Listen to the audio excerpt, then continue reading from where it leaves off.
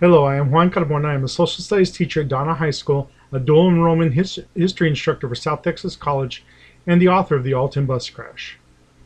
Hello, I'm Mariana Luna, and I'm a recent graduate of the University of Texas Rio Grande Valley with a bachelor's in history and a bachelor's in Mexican American Studies, and I was also in Mr. Carmona's first Mexican American Studies class at Donna High School. To begin with, we would like to welcome you all and thank you for giving our little podcast a try. As lifelong residents of the Rio Grande Valley, we grew concerned as to how the outside world viewed our border community, and what we seek to do with this podcast series is to provide the rest of the world, and maybe even residents of the RGV, an exploration of life here on the border and the history of our community. It will be through this series using historical research, interviews, anecdotes, folklore, and tales specifically from within our community. We hope to highlight the vibrant life and culture of the Rio Grande Valley. As historians, we cannot ignore the present day, for our study allows us to have a better understanding of what is occurring in the world around us. As a result, we began to work on one podcast, but as our country is once again seeing protests against state-sponsored violence, hardline immigration policies ripping children from families, and denials of the right to asylum, we decided to change gears and address the historical role the history of the Rio Grande Valley has to say about what we are seeing. To that end, our first episode is about a dark chapter of Valley history, which has been gaining some light through the works of different groups, in particular a group of professors who form the group Refusing to Forget, whom we will further discuss later in this podcast. The time period we will begin with is what has become known as La Matanza, or the killing. One scholar who has been researching and writing on this historical event is my brother, Dr. Christopher Carmona, a professor at University of Texas Rio Grande Valley and author of Belerinche, young adult Chicano superhero novel series, which takes place during this time period. So was a term that was used by historians and scholars to refer to a time frame between approximately 1910 to 1920, where anywhere from hundreds to thousands of Mexican Americans were murdered by Texas Rangers and others, mostly in a land grab. And as Benjamin Johnson refers to it in his book Revolution in Texas, the last colonization of the U.S. mainland. And it was an attempt, which was successful, to transform the land from ranching to agriculture, which is now referred to as terraforming. At the time, though, most of the lands, if not all of them, were owned and maintained by Mexican American families, primarily five major families, and those families ended up selling off they're all part of the Spanish land grant system, and so they would sell off parts or give parts of away to their family members. So when in 1905, when the governor of Texas issued the Rio Grande Land and Irrigation Company a grant to terraform the lands here, they hired people like the Texas Rangers to terrorize the landowners out of their property. Different methods, from straight up lynchings, murders, to unscrupulous law practices they would destroy tax records and then such, to basically swindle these people out of their lands, and established an irrigation system that went from Brownsville all the way to Zapata. So how did you get started in all this research? I started with the research when I was a kid, and my grandfather used to tell me the stories of the Vinches, or the Texas Rangers, when he was young. And so hearing the stories growing up, that always was an interest of mine. When I got older and I was at a Latino literature conference, and I was speaking with a friend of mine who teaches at UTSA, and we were talking about the Texas Rangers, because she was also from Brownsville. And she had a graduate student with her who was from UCLA, and she was a Chicano studies major. And she told us that she had never heard these stories before. And so that set me on the path to start to tell these stories, to get these stories out there, because it became very clear that these stories were not being told, and that this history was being forgotten. You've done some research into intergenerational violence. Can you explain what that is and how that affects different communities? Intergenerational trauma is really a term that's used in the psychological community. It's used to really to discuss and treat children, usually adolescents and younger children who are affected by the circumstances. So usually when we look at intergenerational trauma, it's traumas that happened 2 or 3 generations before the person is affected by them.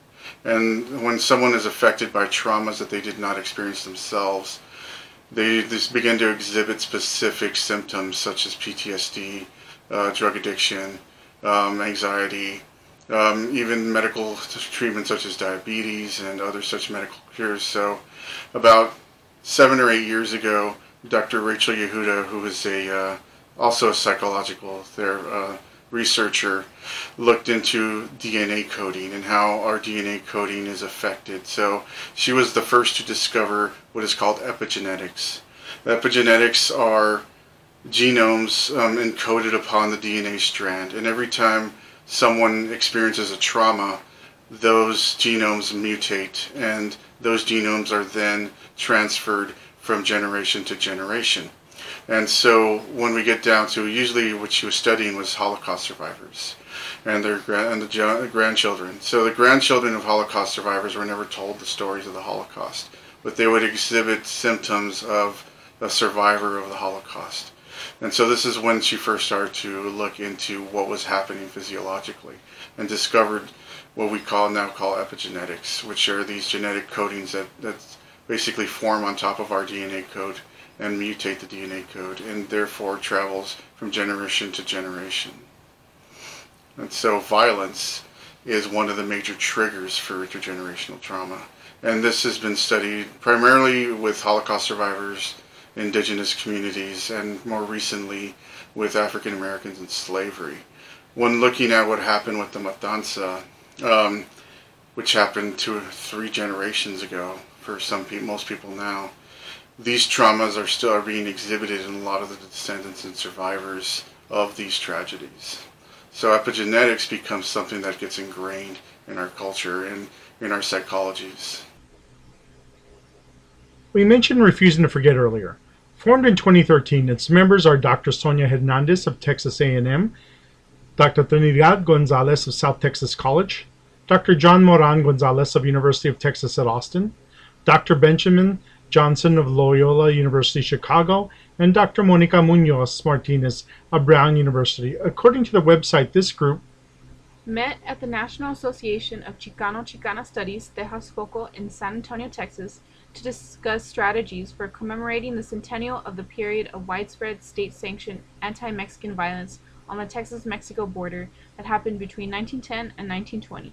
In collaboration with Texas residents who have conducted research and maintain invaluable archives, Refusing to Forget is a multifaceted project that seeks to incite public conversations through efforts such as museum and online exhibits, historical marker unveilings, lectures, and curricular materials for public school teachers. It was through their efforts that a monument to La Matanza was placed in San Benito, Texas. The placement of this marker on I-69 East southbound exit 16 parking area, southeast of San Benito between FM 732 and Runnels Road, has a lot to do with what was going on at the time. One of the many practices of the Texas Rangers is that they would pick up prisoners from Harlingen and take them to the courthouse in Brownsville. San Benito is a town which lies between the two cities, and somewhere along the way, their prisoners would, according to the Rangers, evaporate. One person who stands out as someone who tried to do the right thing during the time was Cameron County Sheriff W.T. Vann, who traveled to Austin to try to prevent Texas Governor Ferguson from dispatching a large group of Rangers to the Rio Grande Valley. The sheriff saw their presence as creating more animosity within the community, and he knew their violent nature would only serve to create a reign of terror in the valley. Vann went so far as to instruct his deputies not to turn over prisoners to the Texas Rangers. Ariana and I traveled to this marker in order to stand and listen to the ghosts of the past. Being along the highway, you get the constant sound of cars as they whip by the area, a sound which would not have been present in 1915. But what was present in 1915 was the high grass, the trees, the brush, and the strong breeze blowing through the area. One can feel the breeze blow through them as it would have those who lost their lives at the hands of the supposed keepers of the law and protectors of Texans. But for hundreds or perhaps thousands of Mexicans or Mexican Americans, they were their tormentors, serving the white power structure that had come to supplant themselves in South Texas. Ariana, what does learning about this history mean to you? So this history means a lot to me first because I didn't know about it at all until I took Mexican American Studies in high school. I was shocked but also really sad that this was kept from me. Like, why would I have to wait until I was 17 to learn this when I've taken 2 U.S. History College courses already? It was mind-blowing. It was also super important to me because it is my history. This is something that happened to my people, Mi Valle. I consider them my relatives because it's the Valley. We're a small and tight-knit community.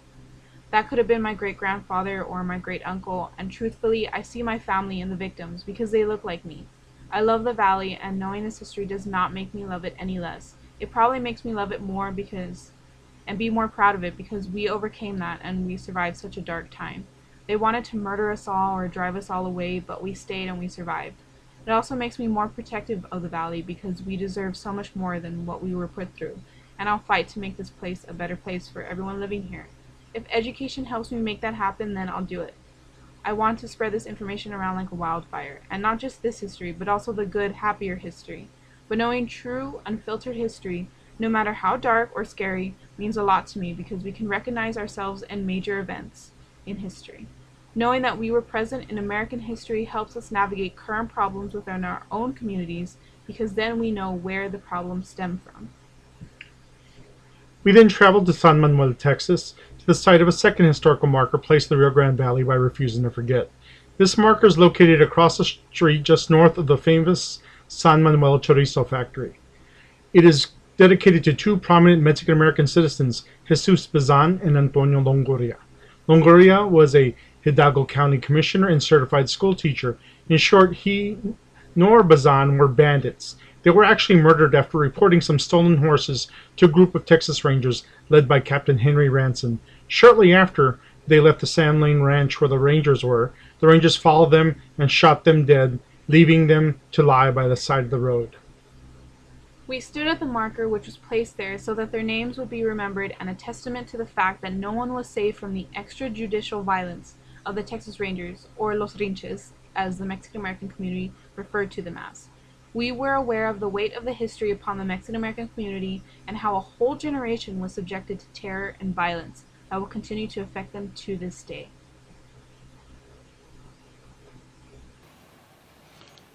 Okay, and so in looking at intergenerational violence and the history of things like the Matanza, how would you say that connects to things that we're seeing today, especially the protests going on throughout the whole country?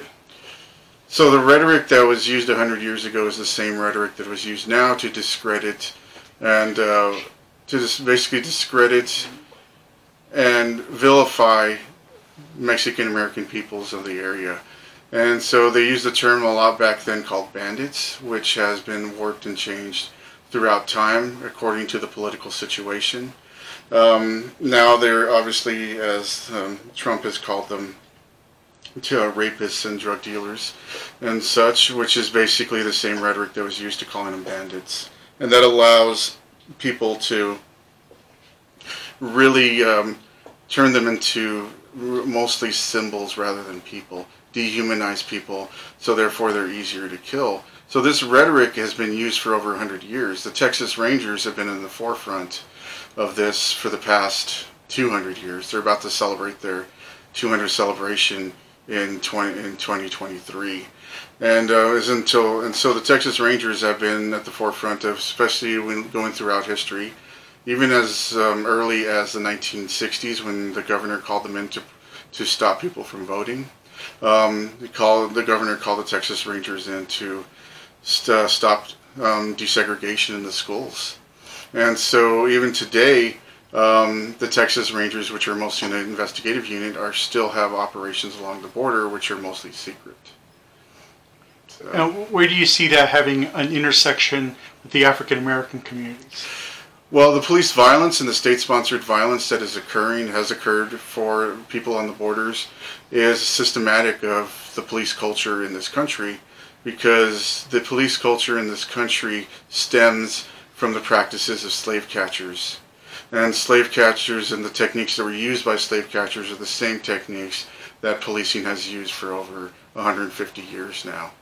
And so those intersections of really vilifying a population based on skin color, racial reasons, and economic reasons are the same factors that are used when think about some people like the Texas Rangers and local law enforcement, the Border Patrol, use in attacking, the populations around the border areas and also around the country. Considering everything we explored in our conversation, you may be asking, what does this have to do with today's situation? As historians, we are trained to recognize patterns, do extensive research, think critically, and make connections.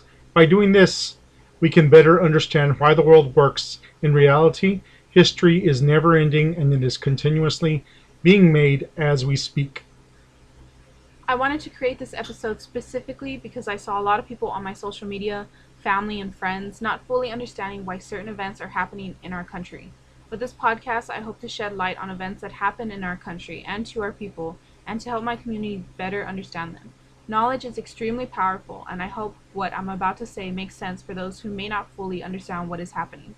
First and foremost, the protests and unrest being expressed by Black Lives Matter protesters is not something that is foreign to us as Mexican Americans. Although we are different demographic groups, some of our struggles overlap because we shared a common oppressor. First, we both have experienced colonization and oppression by the United States. For us, it was the Mexican-American War and the Treaty of Guadalupe Hidalgo that led to land dispossession, violent intimidation that resulted in lynchings, discrimination, and disenfranchisement. For African Americans, it was slavery, and after they were freed, they were seen as second-class citizens who were also lynched, disenfranchised, segregated, and discriminated against. Over the years, we both have been called derogatory names to dehumanize us, to make it easier to treat us less than human. We have been called mutts, dogs, rapists, bandits, murderers, thugs, criminals, gang members, drug addicts, lazy, unintelligent, servants, and the help, and the list goes on. For Mexican Americans and many other Latinos, it did not stop in 1915. It continued throughout history. This has been recently been highlighted by President Trump in 2016 when he called Mexicans murderers, rapists, and drug dealers. And when BLM protests erupted, he called protesters thugs, thieves, and animals. Instead of protesters, they were labeled as looters and vandals, with no sense of morality or respect for law enforcement. Mexican Americans are no stranger to violent history that resulted from dehumanizing rhetoric and practices, and I think a lot of people are not aware of this. Techniques by law enforcement that were used during recent protests are also no stranger to our demographic groups. Things like tear gas, riot gear, shields, intimidation tactics, rubber bullets, disorientating equipment was used against Mexican American protests in situations like the FAR riots, farm worker strikes here in the Valley and in California, and against African American protests in Selma, on the Edmund Pettus Bridge, and in many other civil rights demonstrations.